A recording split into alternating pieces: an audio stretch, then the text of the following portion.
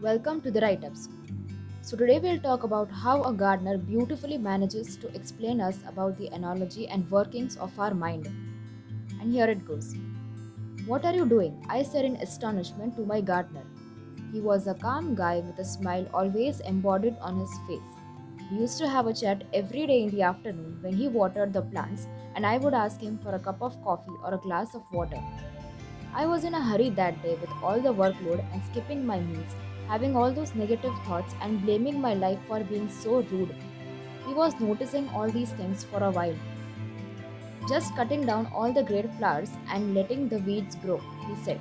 Why? What type of gardener does this? I asked impatiently. I'm just imitating you, he replied. With a sign of surprise on my face, I said, You really need a break. How can you say that you're imitating me?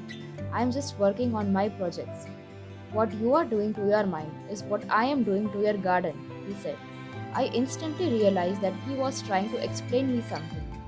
Even though you have a great family, a roof on your head, a job, especially in the time of this pandemic, you are complaining about all the negative things and destroying your garden like mind with negative thoughts, he added.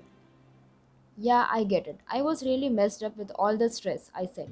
That day, I realized that mind is a garden and the seeds we sow in it will determine whether we'll enjoy our lives or be miserable. So that's it for today. I hope you liked it and we'll see you in the next episode. Thank you.